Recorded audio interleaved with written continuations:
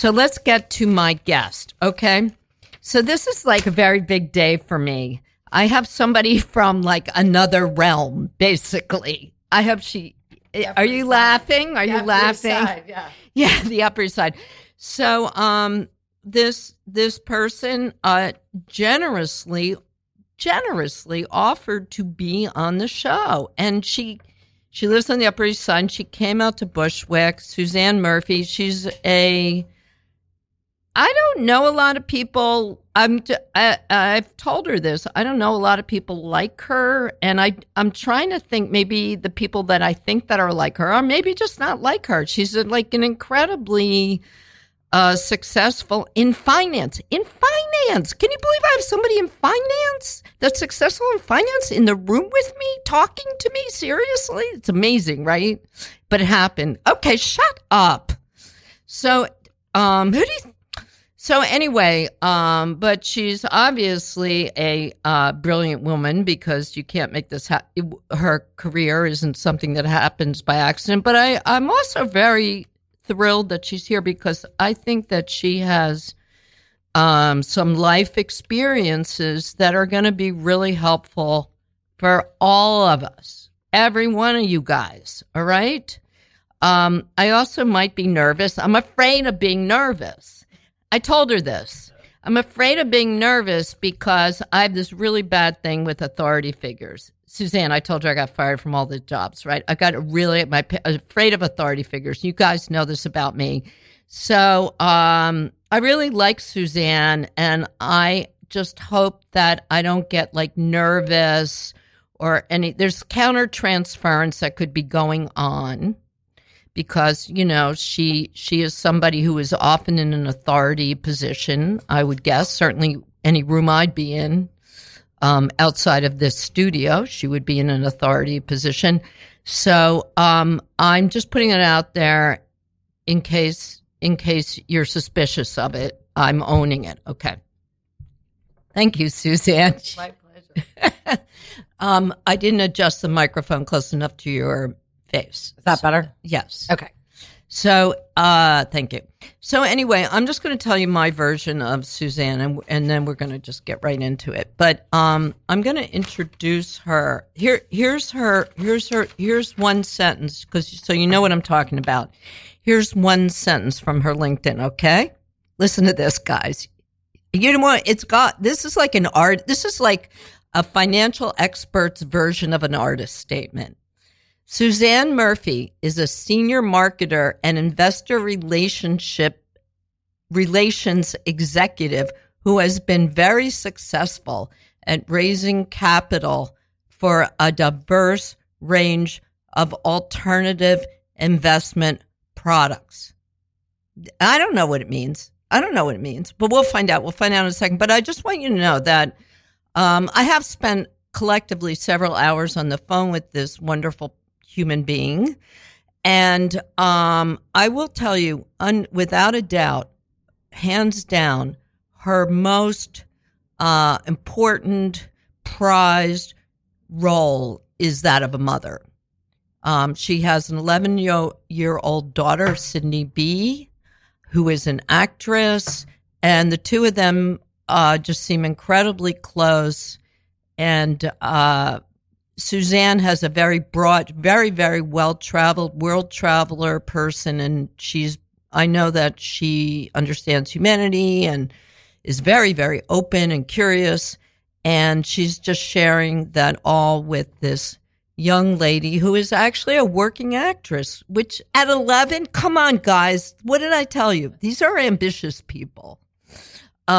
She's also a very well-respected art collector, and she's a founding member of the Museum of Broadway. Check it out, themuseumofbroadway.com. I know it's a organization that's close to her heart.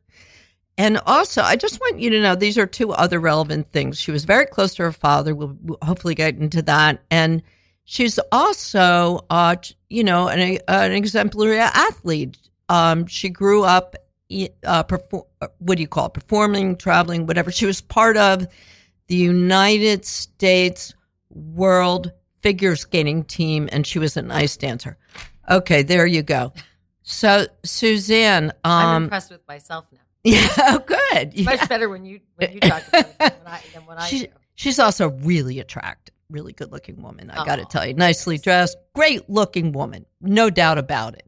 So, anyway, can you kind of like just tell us like basically what you do for a living and comment on some of the things that I mentioned? Sure. I mean, what does that mean, what I read about you? So, look, you're right. It's like an artist statement. It's a very fancy way of saying I raise money for investment products. Alternative investments are hedge funds, private equity, real estate, infrastructure. But what are the skills? Like, does that mean that you go, like I can't even understand that. Are you in meetings all day? Do you understand numbers? Like what skill, what about you? What talents and skills? I mean, you're very good at what you do. I think to be honest, it's being a good salesperson and exuding confidence and giving people confidence about the investment products you're representing. I will tell you from my perspective, I would never try to sell or convince people to invest in something that I wouldn't invest in myself. So, that narrows the field and there's a lot of people out there that will try to sell anything. That's not how I approach it. You feel like you have a really good understanding of good investment products. Yes. And you have a track record now, obviously, to prove that. And so ethics are important to you in what you're selling.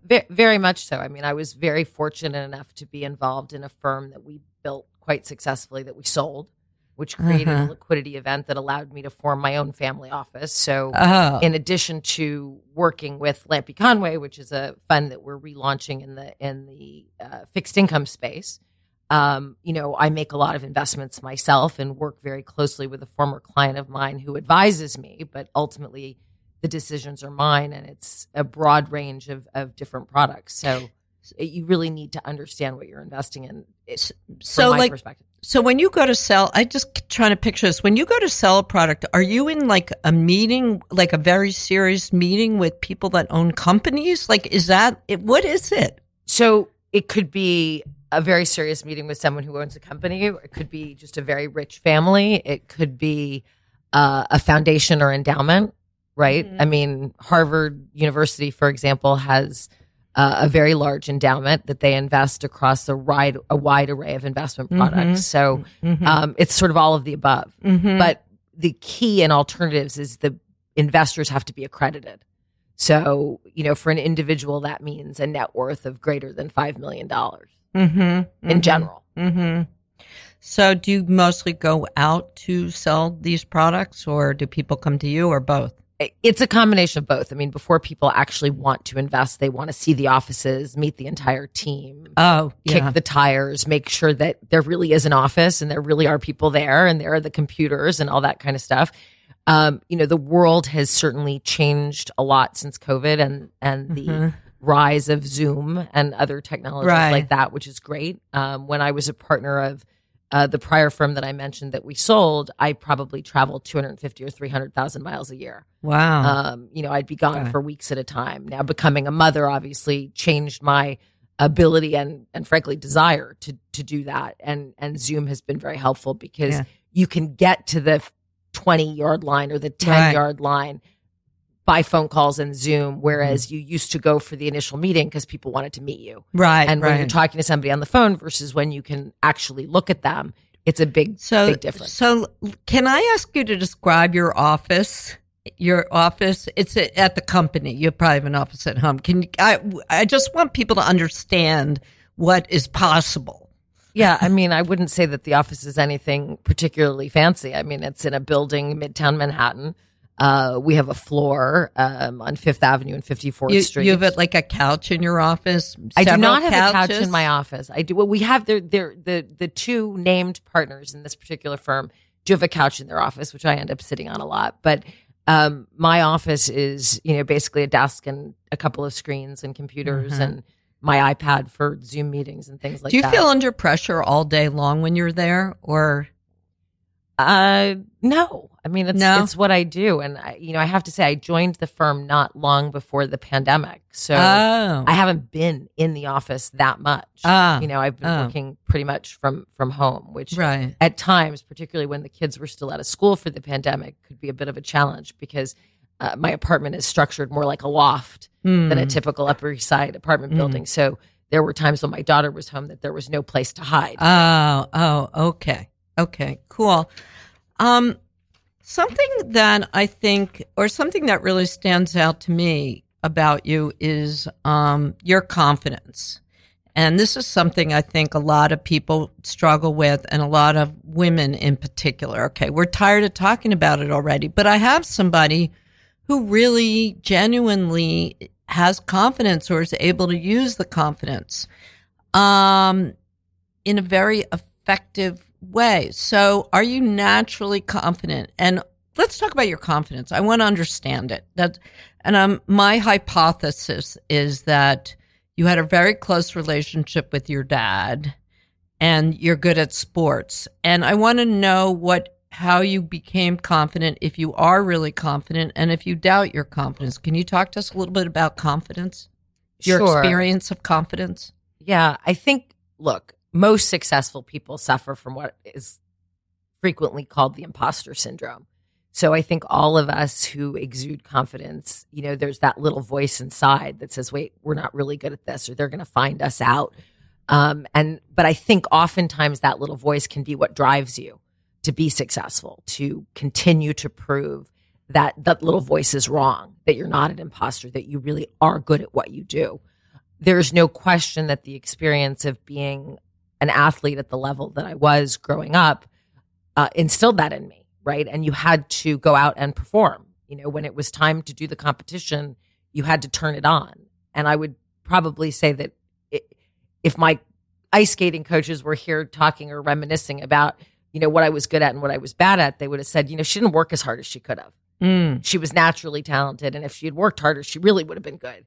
But somehow I always pulled it out when it was time to perform, which drove them nuts because they would say, if you'd only worked, if you could do it that well, you could have been doing it, twice that well. And so,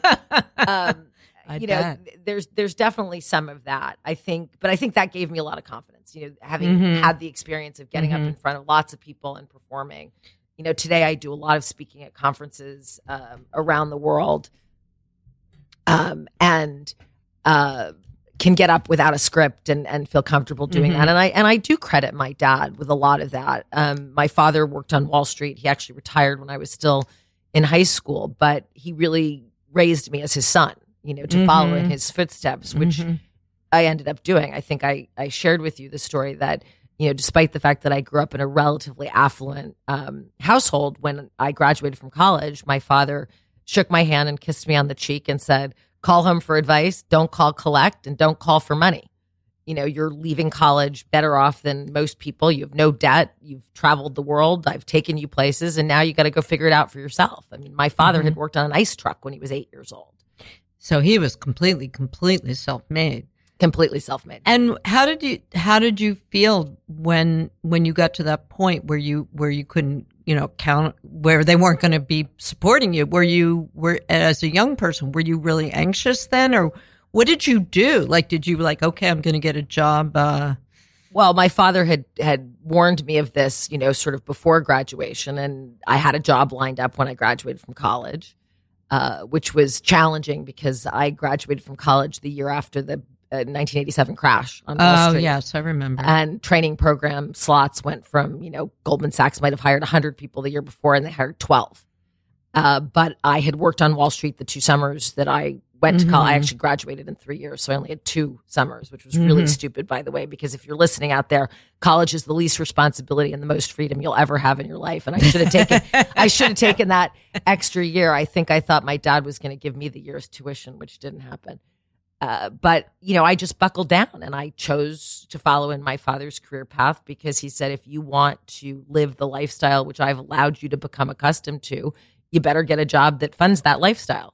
So you got a job on Wall Street right away? And you have a bachelor's degree, right? You don't Correct. have a I did not go back to master's degree. Look at you idiots wasting your money on art school. So look, I think there's a benefit to business school or law school. And I thought about going back to business school. My father didn't think it was necessary.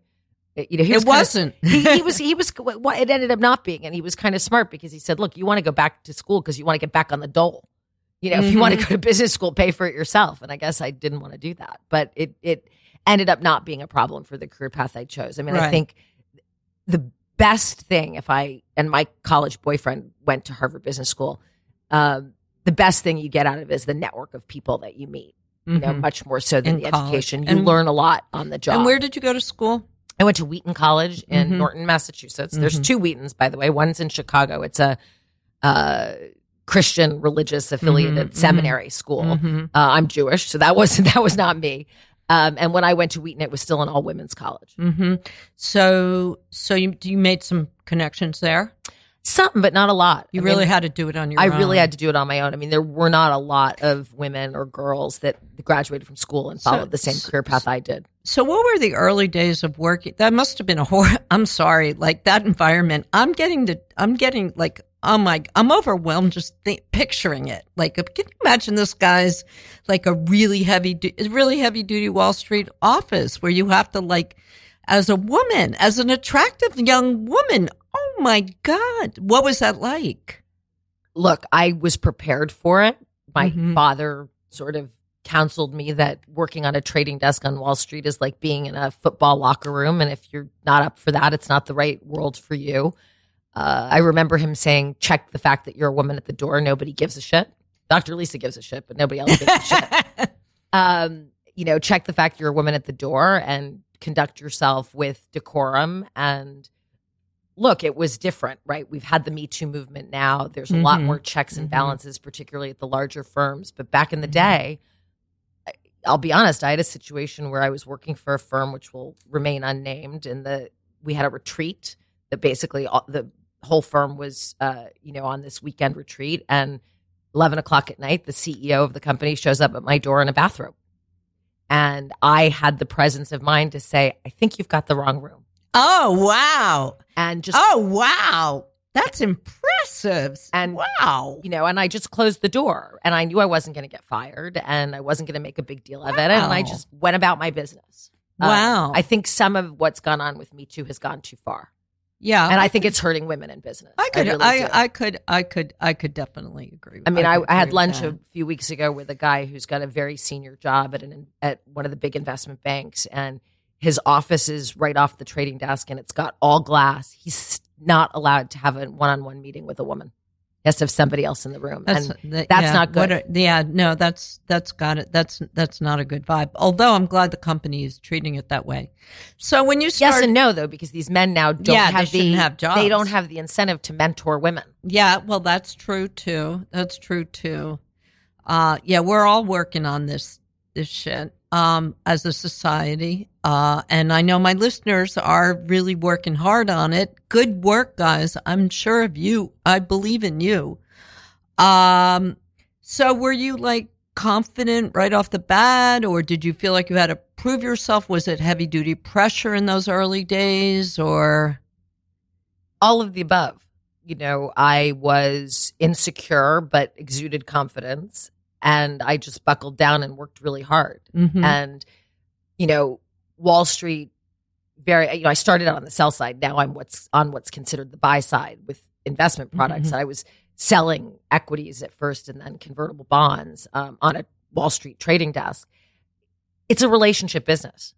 So I sort of figured out very early on that I was young and green. And I remember calling on a bank in Chicago, and the guy who ran the convertible bond book at that particular bank was a pretty well-known guy in the industry. And I remember going out to see him. He said, why would I do business with you? I can do business with firms that have a lot more capital than you have, and with salespeople that know a lot more than you do. You're green. You're just out of school. I said, because you're going to teach me the business.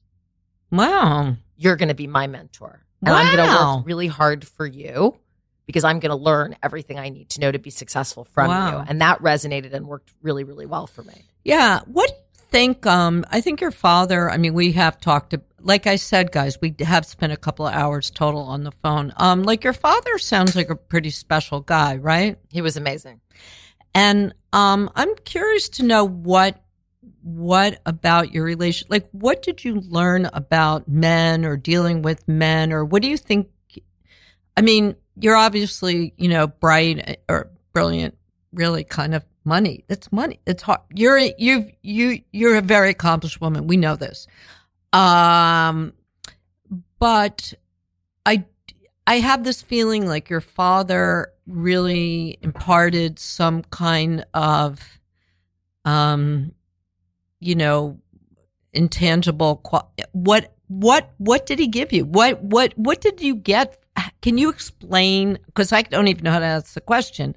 What I'm trying to figure out is like, what about your relationship with him helped you understand how to work with men in business? Maybe that's the question I'm trying to ask. Yeah, I mean, my parents were divorced when I was an early teenager, 12 or 13, and I lived primarily with my dad, and so I was exposed to his experience, his work. When I went to Wall Street, he said, this is, if you can't do this job, no one can, because it's like a racehorse that's been bred to do this. Uh-huh. And so I was very familiar with the terminology, with how Wall Street worked, probably much more so than a lot of my peers, because I just grew up around it. And I grew up around my father's colleagues because they were his friends. And, those were the people that were sort of around when I was growing up. Was he a very social man? He was a very social man. So you were actually probably surrounded by people who were having a good time and enjoying each other, right? Certainly, in my early years, I think as I mentioned earlier, my father retired when I was still in high school. Right. He had decided that he had had enough, which, I think is a very healthy attitude. He had enough money that he had everything he wanted to live a good life. And the things he didn't have, he didn't see a path to achieving. So he said, why would I keep doing this? And listen, I mean, sometimes I've been criticized, or people have said things that, I went to Wall Street for the money, but that's why you go to Wall Street. It's not, you are doing good in the world because you need markets that work. But if you really want to do good in the world, you go work for a not-for-profit, or you go work on a kibbutz, or you go farm in, Africa. But, you go to Wall Street when you want to make money. But I also would say that whatever it takes to be good at that, you have a knack for it. I happen to believe that you can be, if being a natural salesperson really helps. Yeah, I mean, and you are born with that. Yeah, I mean, I don't know. You can hone it, but yeah, I mean, like the, just like anybody, if your dad's great at fixing cars, you're probably going to be natural at fixing cars because it gets in it's like your mother speaks French, you're going to speak fluent French. I mean, it makes so much sense. Plus the genetic talent. But I'm going to say that it's really funny, or what interests me is that it seems like you really have the talent, and you naturally went into Wall Street, but that people are critical. It feels like people are critical of it, or that, like, in other words, my dad was an architect. I wound up doing, graphic design art.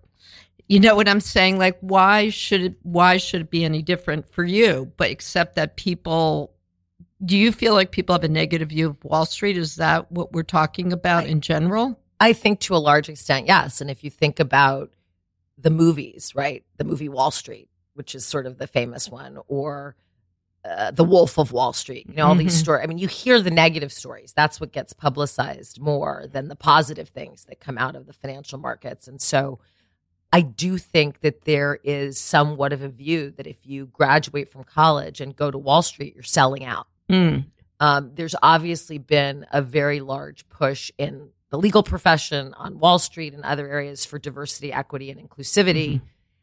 And during the pandemic, I was involved in a Monday night cocktail party where we all got on Zoom and brought our cocktail and brought stories. And there were a lot of pretty big financial luminaries on that call. I was like the baby. How I got involved with all these Alta cockers, I don't know. But I was on this call, and there was one guy who was head of a very prestigious law firm. And he said, look, I can't hire the diverse people that I want to hire because they're all going to work for NGOs.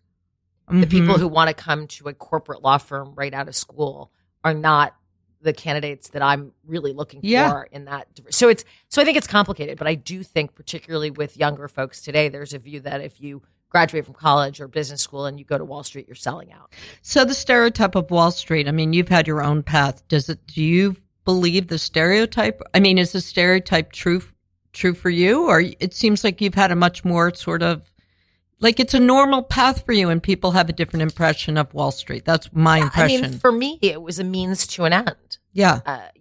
Would I have had potentially more fun running an art gallery? Maybe, but it wouldn't have afforded me the lifestyle that I've been able to achieve and the other things that have filled out my life in such a big way. So, I mean, for me, it was a means to an end. And you wanted to make money, and we don't like to say that. As I said, if I didn't want to make money, I probably wouldn't have chosen Wall Street. But it's, see, this is another thing, ladies. I mean, everybody, this person is actually admitting they want to make money. Who doesn't want to make money?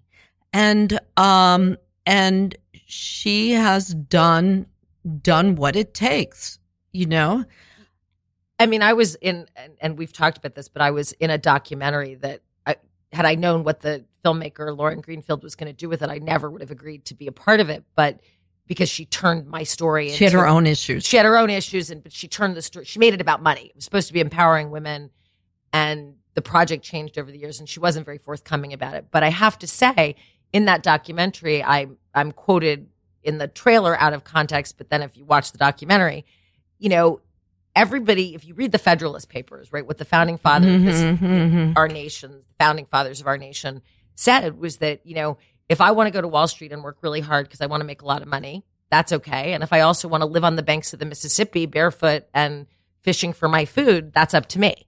And the sacrifices I make to make the money going to Wall Street, whether it's long days, late nights, traveling, as I mentioned, waiting to have a child, which I did, that's also my choice. And that was the choice I made. Right. But I find it very parallel to the same way I feel about women who are sex workers or strippers or whatever, like especially artists that do that so they can have more time to do their art or whatever they want. And they are criticized for that. And it's really kind of the same thing. I mean, if you want to dance or do whatever you want to do to make a living and you're in control of that, you're not doing it. You're doing it clearly because most strippers, newsflash, strippers do it because they're doing it for the money. They're not trying to show off. Okay. And I agree with that. I think it's the same thing. But I wonder if men are more like, they're okay if women are stripping, but they don't want to be making money. I mean, look, too much power. That's money and power. I mean, those things are together. But I want to get to you as a mom. Sure. So, tell me how your career. So, tell me how you've said that your career you really changed your attitude about your career when you became a mom, and tell me how it changed and if you had thought beforehand it was going to change that way, or what happened inside for you. What happened to you? So, as we've talked about, my path to becoming a mom was a really rough and rocky one. Yes. I did 25 rounds of IVF, which is not only very physically taxing, it's very expensive, as you know. I joke that they're going to sing $1 Million Baby at my daughter's bat mitzvah, and that's before private school. So I did 25 rounds of in vitro. I ultimately needed to use a surrogate because I miscarried. And look, I waited. I started trying to get pregnant at 39. You clearly wanted to be a mom. I wanted to be a mom. I had always wanted to have a child from the time I was 15. And I knew that my stepmother did not have children. And it was something I think to this day she regrets. And having lived through that and knowing that, I always knew I wanted to be a mom. And life just got away from me. And I would have done it sooner had I sort of known. for everybody listening out there too, I mean, I used to think that 40 was the magic cutoff. It's really 35, Okay. So I tell every young woman, if you're not in a relationship in your early 30s, freeze your eggs. And you're very lucky to have that opportunity now. The technology didn't exist when I was in my early 30s. And so my daughter was ultimately carried by a surrogate, and she was born severely prematurely. She came at 26 weeks, right? Pregnancy's 40 weeks. She weighed 2.5 pounds and was in the hospital in Tampa, Florida. Surrogacy was still illegal in New York. It's in the last year, I think it's become legal in New York. But so she was born in Tampa, Florida. I ended up living in the hospital room with her, sleeping on the couch for 69 days. And certainly the first half of that, I didn't know if she was going to make it. We didn't know if she was going to be developmentally have problems. We didn't know if she was going to be have cerebral palsy or autism or a lot of the things that premature babies can have. If she could go blind, I mean, there's a lot of risks. And the journey in the NICU is a very tumultuous one. And I think I developed such a bond with her during that time that when I brought her back to New York and was thinking about going back to work, my head wasn't in it. So you hadn't really expected to feel that way. Did you think you were going to be going? I thought I was going right back to work. Wow. And so, like being, I was going to have a nanny, and I was going to go back to work. But your experience in being a mom just really like somehow just, again, I had been at the company that we sold, so I was lucky from that perspective that I had some financial security and could take time off from my career. And I don't think that I ever thought being a mom was going to be as fulfilling as it's been. Mm-hmm. Tell us about that. Tell us what's good about it. You're really seeing the world through a child's eyes, and the wonder and learning of this being that you brought into the world that starts out effectively as a blank canvas on some level. It's just really powerful. I don't know how else to describe it, but when they're babies, right? They eat, sleep, poop.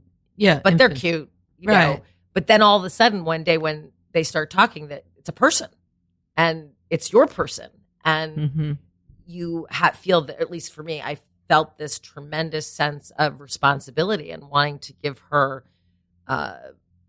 most importantly, the sense of security and being loved, and a home environment, but also then giving her every opportunity to become the person that she wants to be. I mean, I really do believe our job, and my father taught me this. I remember we talked earlier about how he said, you've got to go out and make it in the world on your own. I was a little resentful of that in my 20s. I thought, why are you asking me for the $20 back that I borrowed from you last weekend? You can afford the $20. But he wanted to instill in me that level of responsibility and self-confidence and knowing that I could take care of myself. And I remember being in my early 30s and my father saying, do you realize it would have been easier for me to just write checks? Than deal with your bullshit or being unhappy that I was treating you this way. But he said, my job as a parent was to make sure that if I dropped dead tomorrow and the money was all gone because I had screwed up or invested badly, that you could make it on your own. And, he really believed that. And it was the best gift he ever gave me, to be frank, was making me independent. And I'm hoping to instill the same things in my daughter. And you try to expose her to as many things as you take her traveling a lot. She's very involved in. Tell me about, so she's an actress. She's 11 years old, guys. Trying to be an actress. Or whatever. So how did that come about? And what's that like as a mom? Like, and how does she handle it? Is it a lot of pressure? Does she put, how can you, I guess what I'm wondering about is, it sounds like that is it makes me nervous, as somebody who makes me nervous as her mom. Never had kids. It's like, that just seems like it's so fraught with ups, the ups and downs and rejection and things going great and then things not. How do you deal with all that? What happens? And I think I've always said out of adversity can come tremendous opportunity, right? And I think that the rejection that these any actor, frankly, it's not just child actors, I think builds resilience and great life skills. And I say to people that if, her acting experience ends up being nothing more than getting her first chair on the debate team, it's a win because she'll overcome the fear of public speaking and develop that level of confidence. But the rejection is also a positive thing, right? Because you have to, we all get rejected. We get rejected by men, women, in relationships. We Dogs. Get rejected by dogs. We get rejected by jobs. And you have to learn how to bounce back from that. And so, but going back to your question, how it came about is really that I started taking her to see Broadway shows when she was very young, and she loved it, right? At 11, she's seen, I think, 37 or 38 Broadway shows. Oh, my God. That's something that we really enjoy doing together. And I'm a big believer in providing experiences to kids rather than stuff. Yeah. Right? Because the stuff doesn't really mean that much, and the experiences can mean a tremendous amount. And same goes for traveling. But as a result of this experience in the theater, and we knew some people in the theater, and before pre-pandemic, we'd always go backstage because I would know somebody who knew somebody. Oh. Sadly, there really is no backstage now because of still COVID. They worry. But we met a bunch of people in the business, and then the pandemic happened. And I remember lying in bed the night that lockdown started and thinking about people I knew in the theater, because what do actors do when they're not working, right? They cater waiter, they babysit. There's none of that, right? I thought, what are all these people that I know going to do? And I had this thought that if I could put together a camp for kids that probably weren't going to be able to go to camp that summer because of this shutdown, I could hire and employ a bunch of these out of work people. So actually my best friend's sister is a Tony nominated choreographer, and she runs something called the World Dance Movement. And she actually trained Andy Blankenbuehler, who's the choreographer of Hamilton. And I called my friend Jeff and I said, do you think Mish would be interested in doing something like this? Because she knows all these people and she knows how to do something like this. And she did. And so that summer we employed 27 out of work actors, dancers, singers, and had about 70 students. Wow. We even had one little girl in Pasadena who would get up at 6 a.m. because she wanted to train with the level of professionals that we had. Wow. I mean, we had the guy who played the king in Hamilton. We had an acting coach from Nickelodeon. And my daughter obviously attended the camp that summer, and the acting coach from Nickelodeon called me and said, your daughter's really talented. Is this something she might want to pursue? Oh. And she has. And, that's a thumbs up. And yeah. Although she hasn't got a job at Nickelodeon yet, but we'll see. But so I put it to her that if it's something that she wanted to do, I would support her. And it was very similar to the way my father handled my ice skating career, right? He would come into my room at 5 a.m.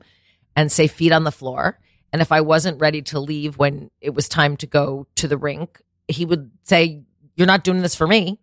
And he would leave. And so I do the same thing with her. Now, there are people that she has to be responsible to. She has a manager. So when an audition comes in, you got to do it.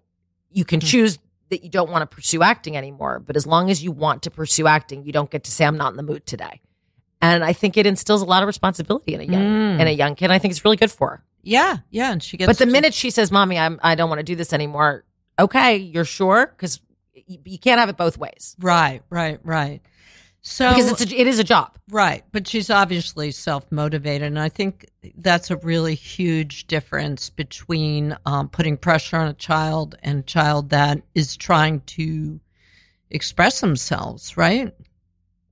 100%. And I mean, we've been on sets where you see some of these mothers that are living vicariously through their children and pushing their children and yelling at their children on set and being nasty to the other mothers, by the way, because we're just competition and we don't come at it from that perspective at all. We're doing this because it's something she loves and wants to, do. Do you have a story or an example of a disappointment that she might have had and how you helped her navigate that?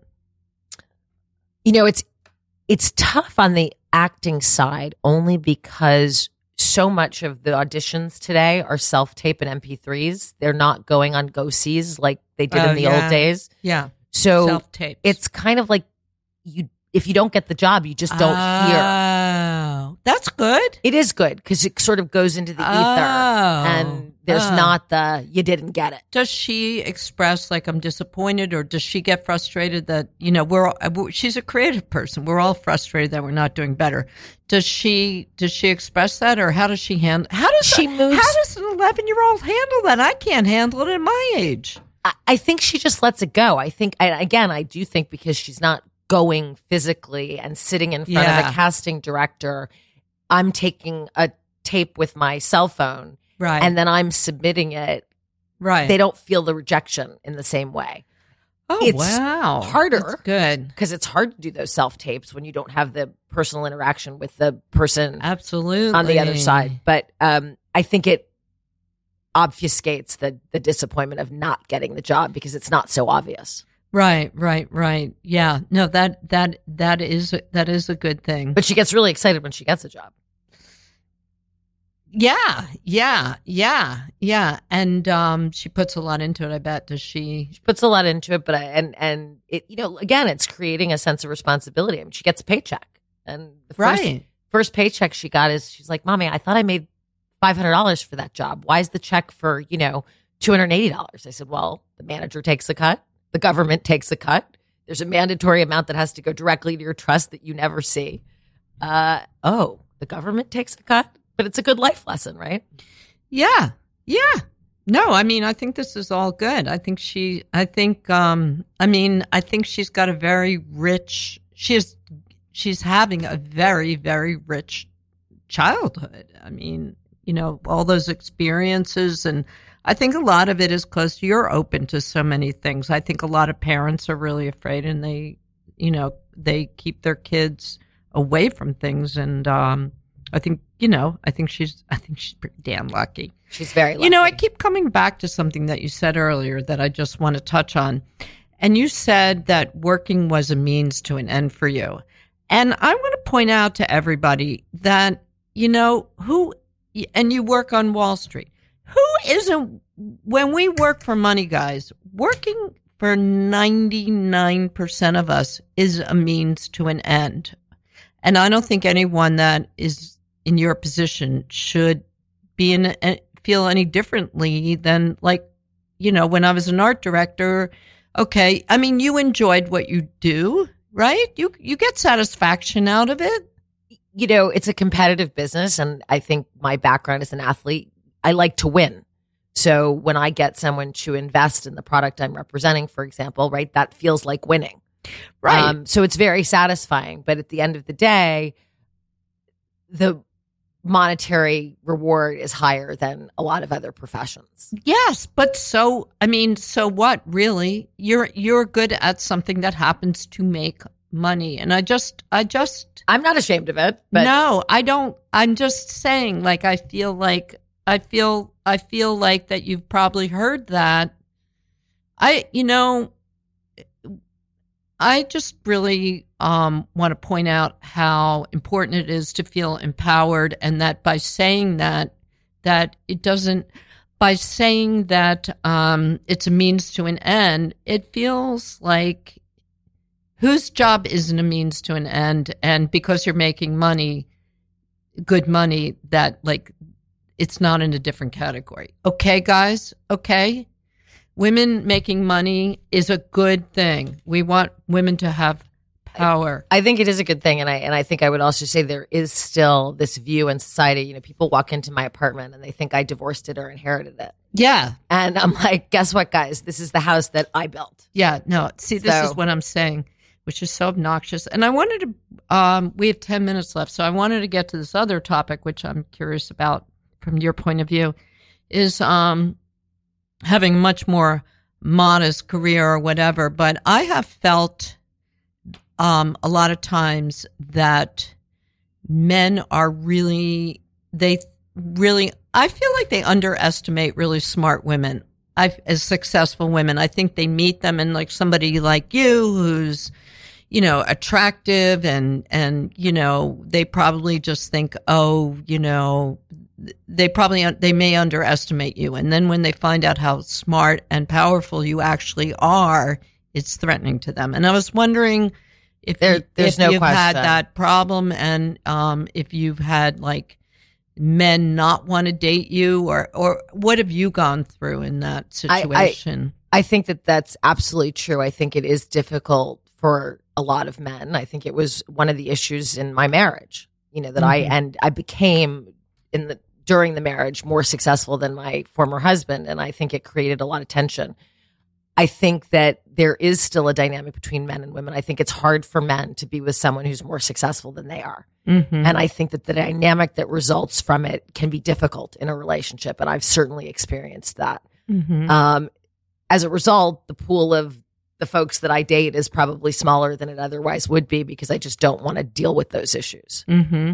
When you are thinking about dating somebody, do you think about, does it matter to you how much money they make or what they do, or like what do you look for?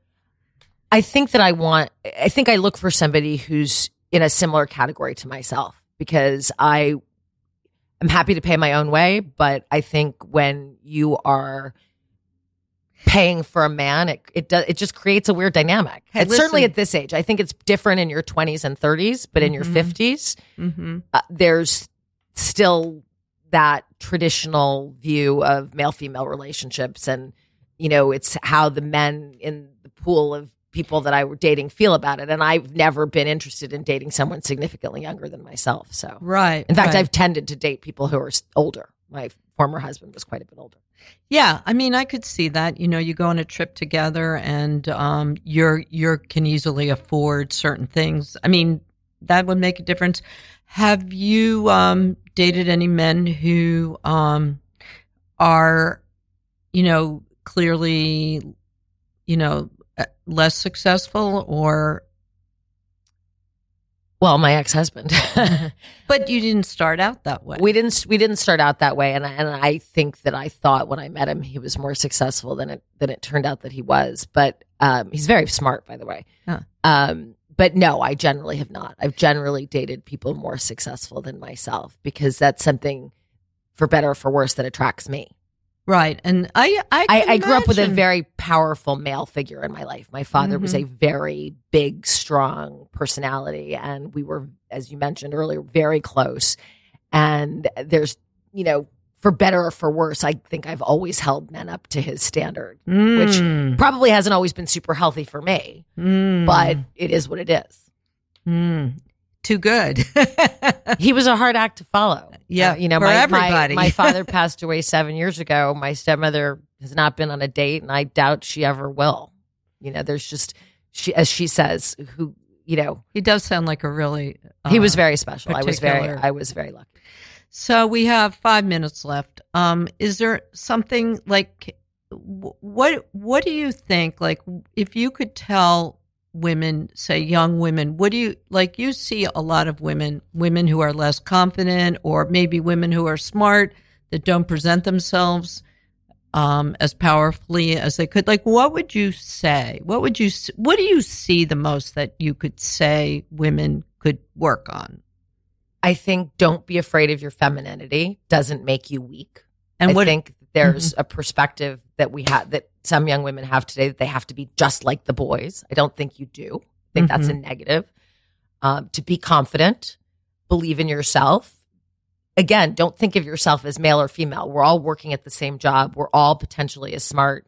I know you and I talked a little bit about transgender athletes, which is something that I have an issue with. But playing chess, an intellectual pursuit, there aren't differences between men and women.